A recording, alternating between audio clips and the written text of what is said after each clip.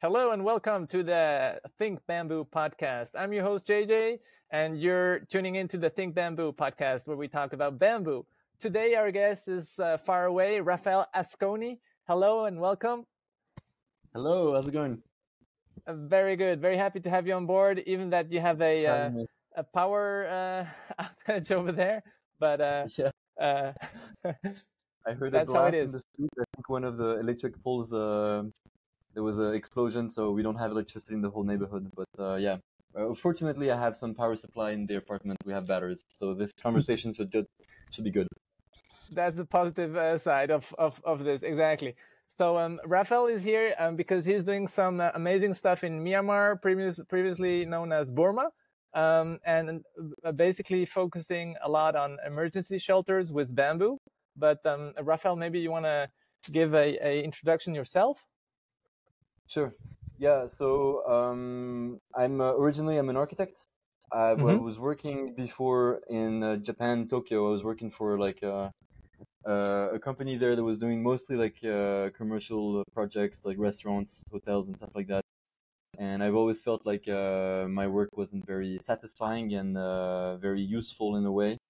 Mm-hmm. So I quit the job after 2 years. I moved to Burma, and at that time, Burma was going under the first like elections, democratic elections. The whole country was kind of opening up. It was effervescent kind of like atmosphere. Everything was happening all of a sudden. It was developing like crazy. There was amazing vibes. I mean, the country went through a very struggle political regime for many Mm-hmm. many years before. Yeah. So they're coming from like a very dark times, and then finally was opening up to the world. So that's the context within which I arrived in Burma. And then there was a sequence of events that happened. There was first the Rohingya genocide that started in 2017, a little bit before actually. So that hit Burma quite severely. And then in 2021, in February, there was a military coup, and now we're in the middle of a civil war. So the context was extremely difficult to cope with and to try to start the architecture design firm. And slowly we went from designing like public spaces, working with different communities in the city, trying to get grants to build like these type of installations in the city that would serve like sports centers, playgrounds, some stuff like that, using bamboo and trying to promote bamboo. And then suddenly the military coup and then the civil war happened, and now we're trying to focus on low-cost housing, refugee housing.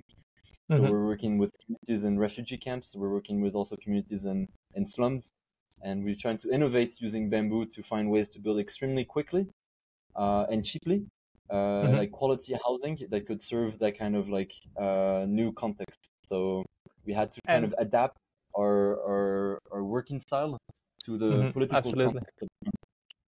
And you mentioned earlier when we talked that there is like a loophole where lucky you bamboo is like seen as officially as a temporary material, right? Yeah, exactly. That's really interesting coming from bamboo. It's actually not the only country where there's this loophole. There's many countries, including Burma, where officially the government recognizes this construction material as being temporary.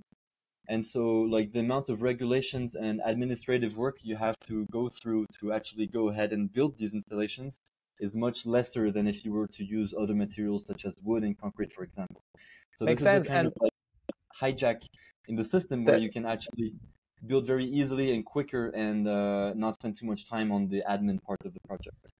and this could be like back historical to regarding the colonial masters back in time who didn't like understand bamboo and thought, oh, this is like temporary material, or is it something locally?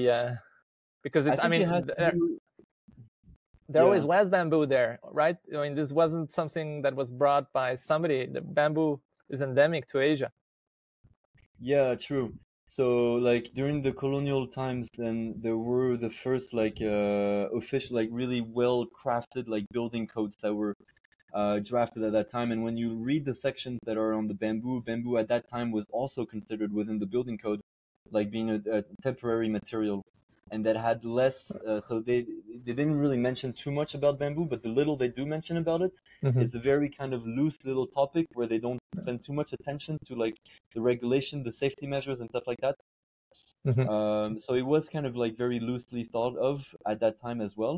But it is a very like traditional, like we're not like reinventing the wheel here. This is a very traditional kind of construction method that people have been using for centuries, for a very, very long time. But the way So we're you have using it, craftsmen, you have people who still know how to work with bamboo, or do you have to train them from scratch on so site? there are some residues of this craftsmanship that still survived, the development and the change of Mm-hmm. material.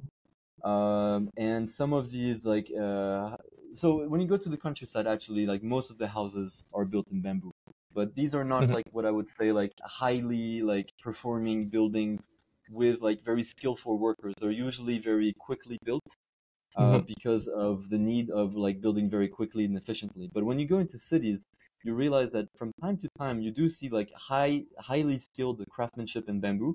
And in Burma, in Myanmar, it's mostly have to do with bamboo scaffolding for renovation of Buddhist pagodas throughout the country. Mm.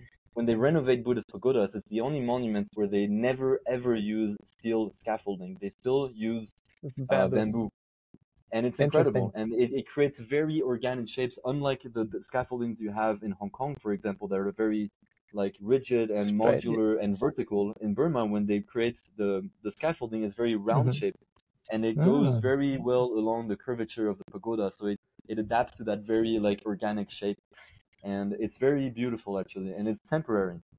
But you need like highly skilled scaffolders to design and build these scaffoldings. And it was very funny Mm. because I remember going to a workshop in Hong Kong at the University of Scaffolding of Hong Kong. I didn't even know that even existed. And they were doing like leading some workshops to show exactly the joints of bamboo scaffolding that they were doing in Hong Kong, which is highly engineered. Like these are like there were calculations, they know exactly what they're talking about.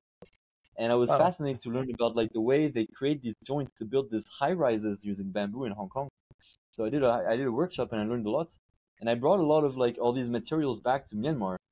And then I went to the Shwedagon Pagoda, which is like the main pagoda, in the tallest pagoda in Myanmar, which is in Yangon, the main pagoda. And Mm-hmm. I was asking around like if I could go and meet the main scaffolder. I got his contact. I went to meet him, and I was showing him all this technology I brought back from Hong Kong, saying to him, "Check this out. This is what they use to build high rises, sky rises, Yeah. like in Hong Kong, Skyscraper. using Yeah, yeah. bamboo. What do you think of this? Like, have you ever seen this technology before?" And he's like, "No, no, no, this doesn't work, man. Trust me, it will never work. Look at it. What we use in Burma, the only way to make it work is using coconut rope." And Ah. I'm like, "Okay, man, like, fair enough. You have your own traditional way of doing the scaffolding, which works 100%. But I'm bringing you like actual like engineered piece of like material that they use to Yeah. build skyrise. Like, yes, it does work." And he was completely clueless of this. So it was very fun conversation.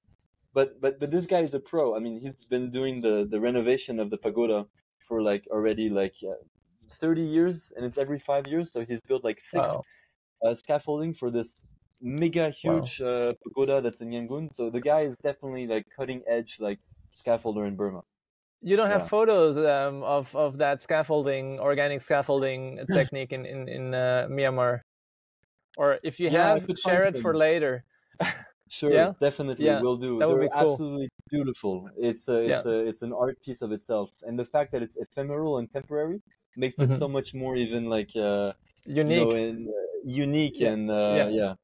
yeah. Cool, cool. And maybe you want to share some other images you have of some of the builds you've done lately, directly on the podcast, so people can better visualize how a temporary bamboo construction in Myanmar looks, and maybe get also inspiration. Okay, cool. I'm going to share my screen. I have a couple slides I'd like to show today. That would be great. That would be great. Okay, cool. So Myanmar is a country where, yeah, there are around like 350 species of bamboo in the country. And you get all forms of like shapes, colors, and sizes. And we also have like the very commonly used species that are used in most countries, like Gigantus, Asper. We also have Bamboo Zatulda ruxbo, which is the main species that is used also in Hong Kong for scaffolding. But there are so many other species that are still like on the market. And what was interesting for us when we started this project in low-cost housing was to look at the availability of resources on the market, not just from like an abundance point of view, but also from a price range point of view. And these tiny diameter bamboo species are almost like free on the markets because they're used like for fencing and and creating brooms and stuff like that. They're never used in construction. So we thought it was a really interesting way to start this project, and instead of coming up with some crazy design ideas, looking at the availability of local resources on the market and then utilizing this for like the starting point of the design phase. And how do you get that tiny bamboo? Is it like, do they have plantation, or is it really locally? Every garden has some bamboos, or so where we have like specifically do you get it? Yeah. So we actually just like cruise around on the highway and find like suppliers that have like shops. Cool. They directly harvest them in the forest that's right nearby. So whenever we have like an order and we have like a project that's coming up and we have to order like thousands of bamboo at a time, then we just go to see him and we're like, can you give it to us in the next week? And then he calls up his friends who are on the mountains and then just start cutting. So it's all done like in the same like tiny region where we're settled, where we have the bamboo treatment center. So in terms of logistics, it's very easy because it's just like extremely convenient. And when we talk about like small diameter bamboo like structures, we're looking at bundles, obviously. And are talking it like a step further, and not only looking at bundles of bamboo, but like the interweaving of the bundles together into a sequence that is specifically designed according to the special joint wherever it is located within the house, whether it's like a joint that crosses between the wood frame, the floor beam and the column, for example, or the bracing and the floor beam. All these different joints will have different sequences to respond to different like loads that are applied upon it. So we can like develop the structure at a very micro level, almost like tectonic level, looking at these tiny joints interweaving sequences. And this took like a quite a long time to actually come about, this type of like really radical different way of thinking about bamboo construction. And we went through like a long process of research. Here you can see like the final design, building the structural frame, prefabricated structural frame upon this metal frame to give every single frame exactly the right shape we want to give it, so we can like optimize the construction process and have a high quality product at the end. And we also innovated in different ways of strapping the bundles together. You can see our early stage warehouse, prefabrication warehouse. Cool. And we went through a sequence of like prototypes. This was very important. I can talk a bit more about later about like the engineering, the difficulty it is to like go about the structural calculations of tiny bamboo bundled structures, because of like the inconsistency that all these different poles have from one to the other, whether it's like the shape they have, the sizes they have, even though it's the same species, they don't all have that same perfect dimension. And so when we're bundling bamboo together, it's really hard to kind of like understand exactly how that beam is going to behave, because all that bamboo is completely different. It's very non-isomorphic material. The geometry is very complex. And when we bundle all these different ones, so we go about like, we've tried to innovate in like new like ecological way of treating bamboo using neem oil, which is a natural material that has like these properties, anti-insecticides properties to the material. It's used like very traditionally locally to like as a natural like insect repellent, and we tried treating the bamboo using it. It was effective, but not to the degree where we would feel confident of putting people inside these types of houses. So we felt that we would need to push the research much more in neem oil treatments before actually like building with it. So we went back to like the most like standard way with boric acid and borax, which is like the standard way of treating bamboo, which is guaranteed. But it was worth looking into like alternatives, and we're very happy to do so. But we would need much more time and funding to be able to bring this to like a level where we feel confident in building with it. So in this picture, you can see a couple of tests that we've done in designing different structures and trying to come up with a design that actually works for building an entire house out of this tiny bamboo. which you can literally take between your knees and crack it, by the way. Like, that's how fragile that Wow. species is. So building Wow. an entire house that we can guarantee the structure for locals housing projects, I really wanted to make it sure that it worked. And here you can see the final like prototype, which was the most effective. And then this is one of our first constructions where we had like our workers and sleeping. So this was the actual first like fully built bamboo house where actually people were living inside. Wow. Looks amazing. Looks amazing. We've done some actual tests. So we didn't actually did the structural calculations of the structure. We actually tested it real time. So we actually applied a lot of loads. You can see all the bricks. This was 2 tons of loads that we've put on 12 square meters. And then we were pulling with a truck, and we had a dynamometer to calculate the force that we were pulling the truck and try to imitate the wind load. So pulling on the side, try to see how much that house can resist the wind load, and trying to pull so strong that it would imitate maybe a hurricane, and see if we were hurricane proof. And actually, it was very successful. We were able to pull on to like 150 kilos, 180 kilos on the long side, and 150 on the short side. And since we've improved a lot the design of the structure, so now we're absolutely guaranteed that this house can withstand strong storms, which is very good to hear. Also more flexible than classic material like metal beams or wood, which would crack, right? This won't crack, or maybe just one cracks and the other won't, or what's yes, the... and it's and even if you compare it to like larger scale, larger diameter bamboo species like constructions, this kind of like construction is more resilient to damage. If there is a crack, it's not like going to jeopardize as much the structure. And it does have that, it's much more loose in a way, so it will move a bit with the wind, but it won't actually like completely fail, structurally speaking. And even when, like, there's like a fun fact, when this entire house, because we actually pulled it until demolition, when it completely fell, then we actually were able to just like pull it back, and it just came like went back to its original shape. We had like 3 or 4 workers, and we just pulled on it all the way back, and it just went back to its original shape. So it kind of like deformed and fell, but we can just like put it back the way it was. Almost so like just origami. Show how flexible. Yeah, exactly. And now we're looking at like more larger scale structures using this technology of bundled bamboo structures. And now we have this project in Madagascar where we're building a 500 square meter construction using bundled bamboo structure. And this time we're actually going into the structural calculations. So you can see that the entire structure has no other species other than this tiny bamboo. And we think that this is the potential that this technology, low tech, has in the construction field of not only designing small pavilion-sized construction, but also going larger scale.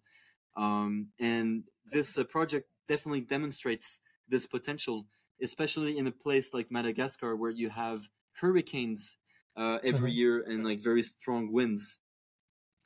And you can see the material is also locally sourced in Madagascar, the same bamboo. So you have bamboo species in Madagascar, of course. We found the right species. Unfortunately, they don't have like this kind of like very well established supply chain that would be needed for this kind of scale of construction. This construction, you need 12,000 of these tiny bamboo. And so the supply chain isn't there, but the species are. So we thought that this project could be a way to promote bamboo construction in Madagascar, getting farmers also involved in maybe thinking about like selling it and re-evaluating like the price range and this how much this resource really costs in the markets, because it has a cost. If you're able to create an entire building out of it, then obviously the price of this material goes up, and this can be a new selling point for the farmer to kind of make more money. But this just is not existent at the moment in Madagascar, and we think that this project will be able to trigger that change within the industry. So for now, we're importing the bamboo from Myanmar, which is absolutely incredible when you think of it, of like southern countries helping each other. Myanmar exporting to Madagascar, not involving the great north developed countries. but like southern countries learning with what they have and developing capacity and developing different ways of utilizing this resource, and then sharing the knowledge with other developing countries. So we thought this collaboration was really interesting in this regards. But obviously the end goal is also to kind of like get locals also in Madagascar also learn about bamboo construction and revitalize and then kind of push and trigger to create new opportunities for construction utilizing bamboo in Madagascar directly. And that's the So here other you can- topic, which is also interesting regarding bamboo perception. Is it different in Madagascar to Myanmar, or is it the same? I mean, in Myanmar, it's been. I haven't seen that many bamboo constructions in Myanmar. When I went to visit there, and there were some tendencies to try to push for bamboo construction, but these companies are rather new. Where we're building is in Tamatave, so in northeast of Tananarive, and in this region there are some plantations, there are natural bamboo growing, but it's not like fully utilized to the extent that we can see it in Myanmar, for example, where there's a very long history of utilizing. In Madagascar, when you go there, sometimes you can see some small shading using bamboo. You can see some small details in the construction, like roofing using bamboo, but there isn't this like history and culture of like fully utilizing it to its full potential in construction. The deeper you go into the countryside, the more you can see bamboo being utilized, but definitely not to the full extent that you can see in Myanmar. So it is a rather kind of new industry that's emerging. And there are some interesting like initiatives that are pushing for it. There are the first like bamboo actual fully built bamboo treatment center in Tamatave that was built about 12 years ago that also utilizes boric acid and borax. There are other treatment centers in Madagascar, but I'm talking specifically for Tamatave. And we will be collaborating with them. But then like, because, not this entire industry is very developed, then they treat the bamboo mostly for export and not for local consumption. So the prices are actually like very like Eurocentric prices, which sometimes are unaffordable for like local projects. So sometimes it even makes more sense to ship bamboo to that place from a price point of view rather than actually treating them locally. So anyways, these are all projects that like kind of like are pushing the industry and trying to trigger a change and trigger an interest for the material, which long term might actually be beneficial. For everybody. And regarding your clients, we're talking about NGOs. And I assume you have other clients too, or mostly NGOs right now? So in Myanmar, we're mostly working. It's a B2 NGO. We're a private company. Housing Now is a locally like registered company in Myanmar that specializes in low-cost housing. Being a private company actually has its benefits in Myanmar. With today's political situation, it's very difficult for NGOs to operate in certain regions.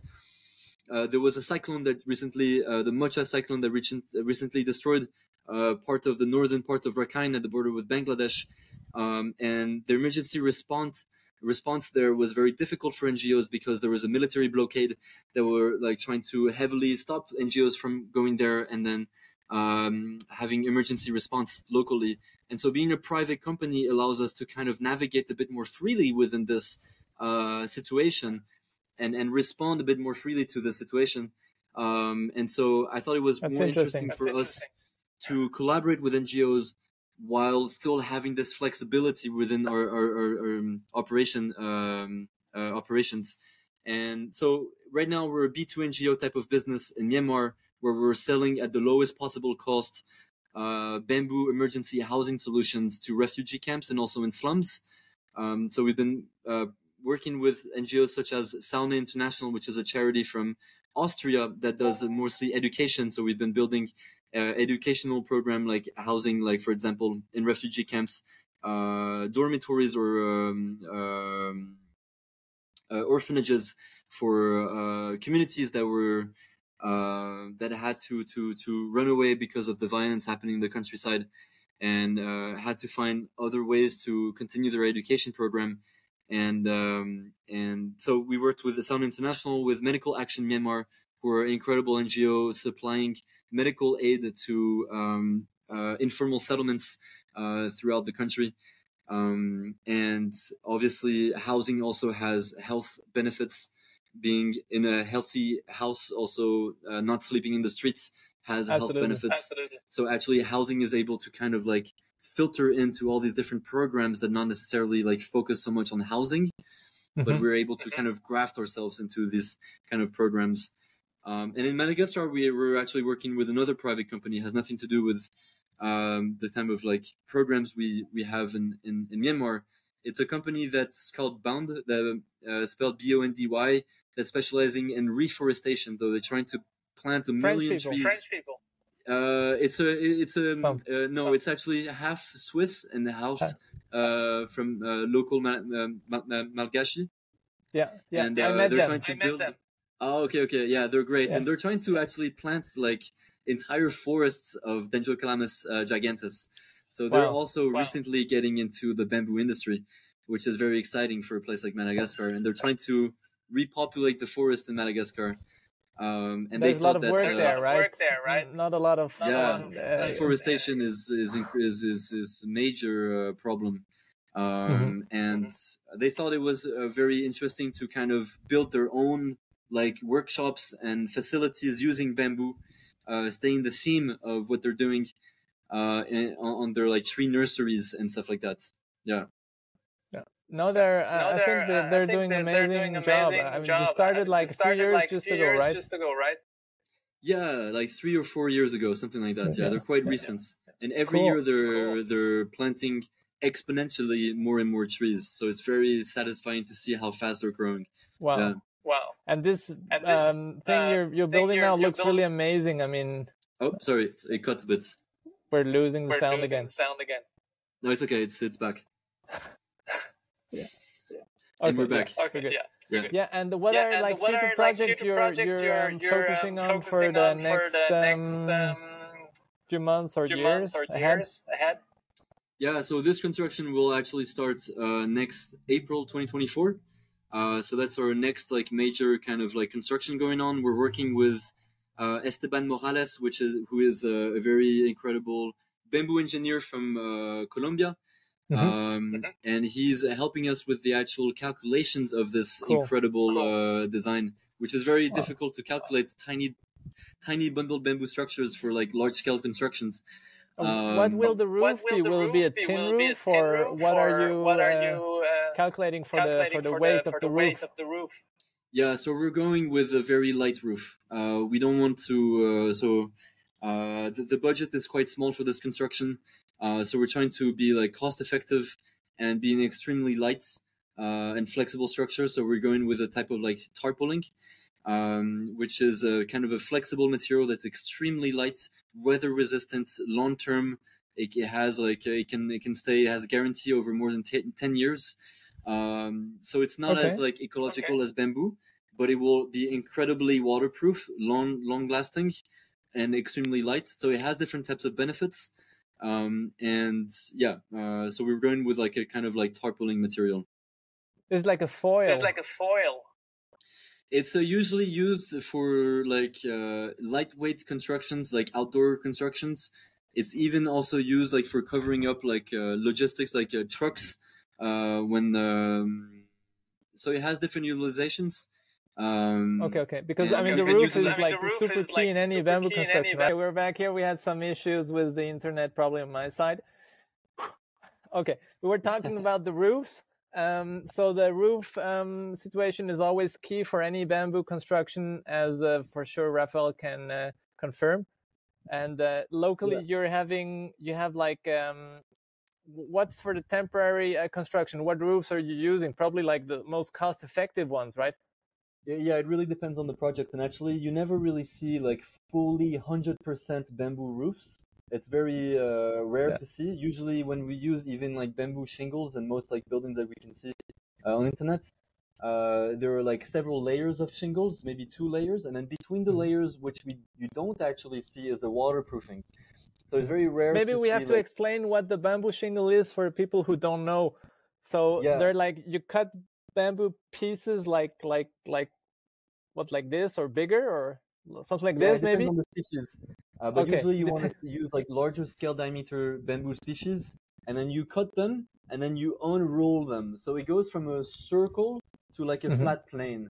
And then Hmm. this kind of flat plane, you can use it for more like different parts of the houses. You can use it for like the flooring material, for the walling in some But cases, you need and thousands also and for roofing. thousands of pieces, right, of that. So it's a lot of work Yeah, it is a manually. lot of work. It is a lot of work, and it's also kind of skilled work in the way that you have to cut the bamboo to make it like kind of flat. So you need to have some sort of skills to make these shingles. And when you talk about roofing as well, then you have to utilize non-bamboo elements for roofing, like waterproofing elements, which are obviously not as ecological as bamboo, which is Yeah. obviously always very hidden So in the this plain structure that you side. don't actually usually see. Yeah. But you're So when you showing see them like in some of your yeah, construction, you're now really exposing the like less show and more functionality, right? yeah, exactly. So we completely Yeah. remove the static part of the roofing, Hmm. and then just keep the waterproofing material there, which is Hmm. good for reducing the cost, the labor work, the time to construction, the weight of the structure, and the price. Hmm. So it has some benefits, but then it doesn't look like the ordinary picturesque, Instagrammable like kind of structures that you see like fully bamboo built. So it has Yeah. a bit more of a design feel to it, and a less of a, like traditional, quote to quote, like kind of a feel to it. Hmm. But it has, so depending on the project, you can kind of when we Hmm. talk about, for example, going back to low cost housing in Myanmar, Hmm. we usually use like more conventional in a sense kind of a roofing. We use corrugated steel roofing sheets, which is good Pretty for cheap, different right? benefits. 6 meters. It What is it? $8 or $6 for the long one? Yeah, I mean in Myanmar, it's we're going through a crazy inflation at the moment, and the prices of construction material have tripled in the past 2 years. Wow. So that's also something when we have to consider is the inflation in our design. Hmm. How do you consider like a crazy crumbling economy when you deal with low cost housing in a country like Myanmar? Yeah. And when we look at like roofing, for example, corrugated steel roofs are good for many different purposes because you can recycle them, like recycled in a sense where you can use them from previous constructions to It's newly built ones, modular. Yeah. and it's modular. And what's good with it Yeah. is that you don't need to have a crazy slope. Instead of having that crazy like 35% slope, we're using more traditional techniques. You can have a 4% slope using Hmm. corrugated steel roofing sheets. So then you What can about the simplify leaves? If you have 4% slope and you have bamboo leaves on it, it could start like the yeah, with thatched roof, you need like a 40% roofing wow. slope. Okay, So so then that's you why can the imagine like houses are like this more. exactly, Yeah, yeah, and then yeah. it doesn't become as cost effective because then you have a Yeah. lot more material that you have to put into the roofing structure. Hmm. Um, and if you only have a 4% slope, it's almost flat. And there's Hmm. you just use this tool, and then it's more effective also in terms of like water collection, which is something Hmm. that's very important when we deal with that kind of communities of Yeah. gathering the water from the rain, so you can use it for showering, for different things, utilities within the house. So Do having also you materials that are water effective so in that way are so important. you gather the water in like the channels and then in water tanks, probably plastic water tanks or whatever is available there, which is Exactly. always also very key. If you want to have a house, you need water. It's like Yeah, exactly. And you don't yeah. have plumbing system in these parts of town of the Hmm. country. So collecting water is so important for these communities to continue being independent. And Raphael, Um, before you mentioned another part which is super like important too when building something. There is the social aspect, but also the political aspect of the environment, right? So I think you're really in a challenging region right now because of how things are regarding politics, military, and all that. So maybe you want to Absolutely. reiterate that what you Yeah, shared before. yeah, absolutely. When I mean, it's a completely different mindset of going about like design and construction when you're in a country where there's a civil war, where there's military checkpoints every like 10 meters, Mhm. and where they're looking at every product that you're Everything. importing, exporting, everything is being Mhm. highly looked at. So it's not as like free of an environment where you have to spend a lot of time looking at like logistics. Logistics is as much part of the design process as any other part of this process in design when we in our project. Just to give you an example, like we were before we were using like normal, more conventional logistics like trucks to ship the prefabricated structural frames to different parts of the country where we have like projects, and we would always get arrested because it's like a non-standardized cargo shape type They of would like arrest you because of the material. yeah, and we would have to bribe them. We would have to find different ways to get out of it. Sometimes we would have to turn around and go back. And so now we've kind of redesigned our own like um, means of transportation, which was like an entire project of its own. And we innovated in a whole new way of transporting these structural frames. So instead of like having to go about like renting trucks, which are actually quite expensive with the raise of the prices of gas due to like the war and then everything going on, the prices of importation are getting higher and higher, so the prices of transportation are getting higher and higher. So it was really important to actually have complete control over the logistics and do it entirely ourselves rather than having contractors for that. And we've designed our own custom designed low bed trailer Wow. that we were able to pull with our own truck, which allows us to navigate freely, much more freely in the countryside, dealing with low hanging electric cables that are often there and present in the countryside. Yeah. Which is, it sounds as simple as a problem, but to find a solution is actually quite complex because we're actually importing the structural frames that are quite tall, and there are And these it's modular. So your frames are modular. You have like, let's say 20, 50 models, and you prefabricate them and just bring them on site, and there you connect everything together. Yeah, it's a system of interlocking structural frames, so they're prefabricated. So it's very important to be able to actually access these very remote places. And if you have a very bumpy road because the road has not been built, because you have low-hanging cables, then you need to transport these tall elements. Then having as much flexibility in terms of transportation was definitely something that we considered, and we spent a lot of time designing in order to actually fully implement these projects in remote parts of the country. So these are all like kind of like aspects and parts of the context which have a tremendous effect on the final design of the house that we're trying to build, which is not necessarily something that you have to consider when you're living in a country which don't have these like social constraints and political like kind of like context.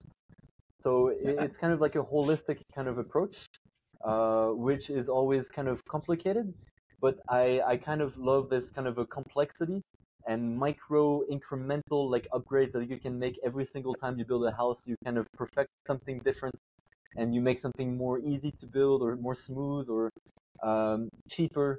And so this is kind of like a really long kind of process. It took us, we started this project 3 years ago. So for the past 3 years, we've been kind of incrementally upgrading every single detail of the construction of these houses, and we're still going through that process.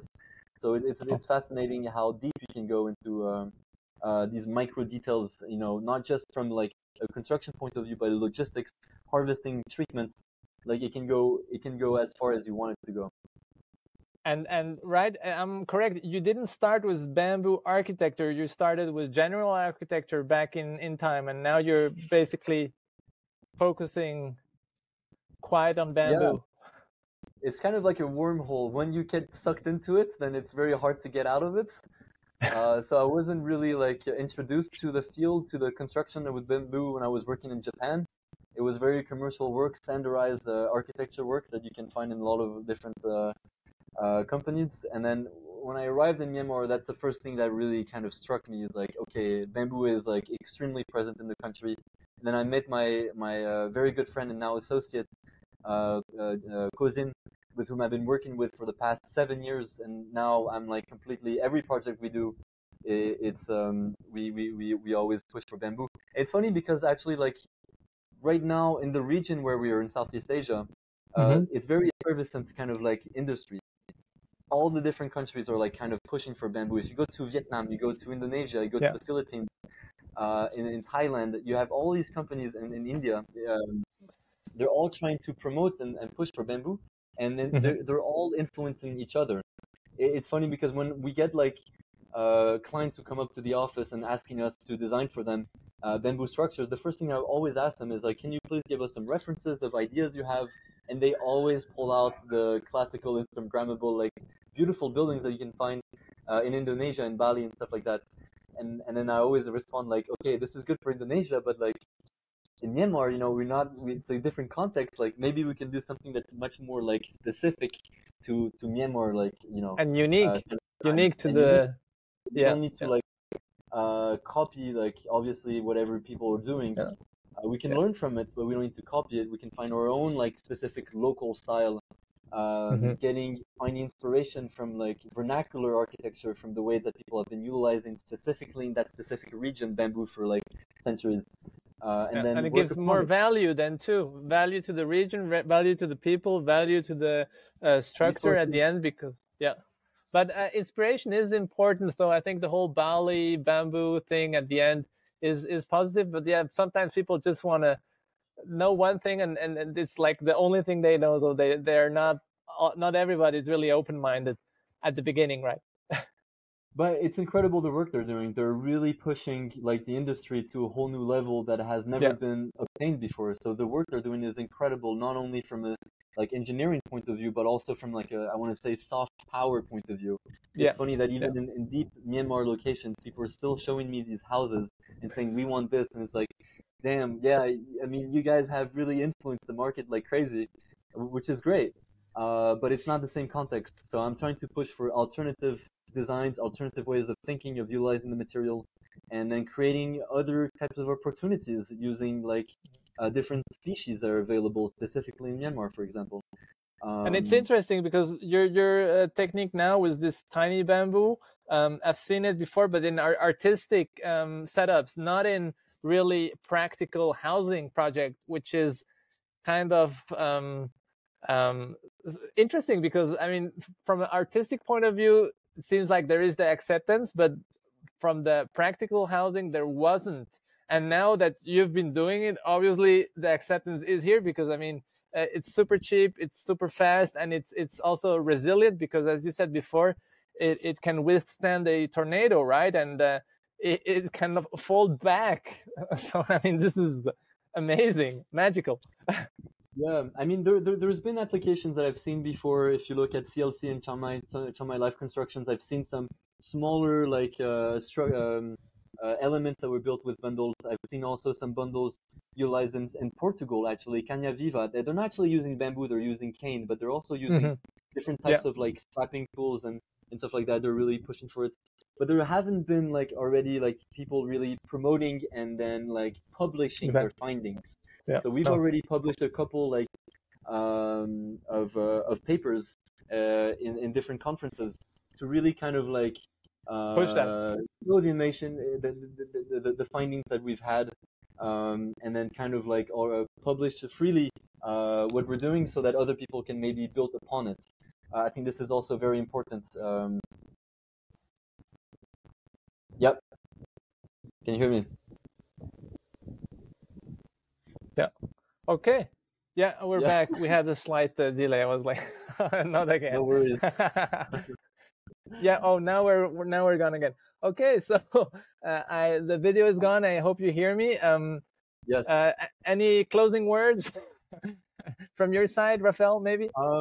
Yeah, I think it's a very kind of it's an incredible moment to be working in this field because it's a field it's been here for centuries, but right now it's in this incredible transition of going from a traditional construction technique to a highly engineered one, and to be able to surf this wave as it's transitioning is really incredible. And I've been doing some workshops in Germany.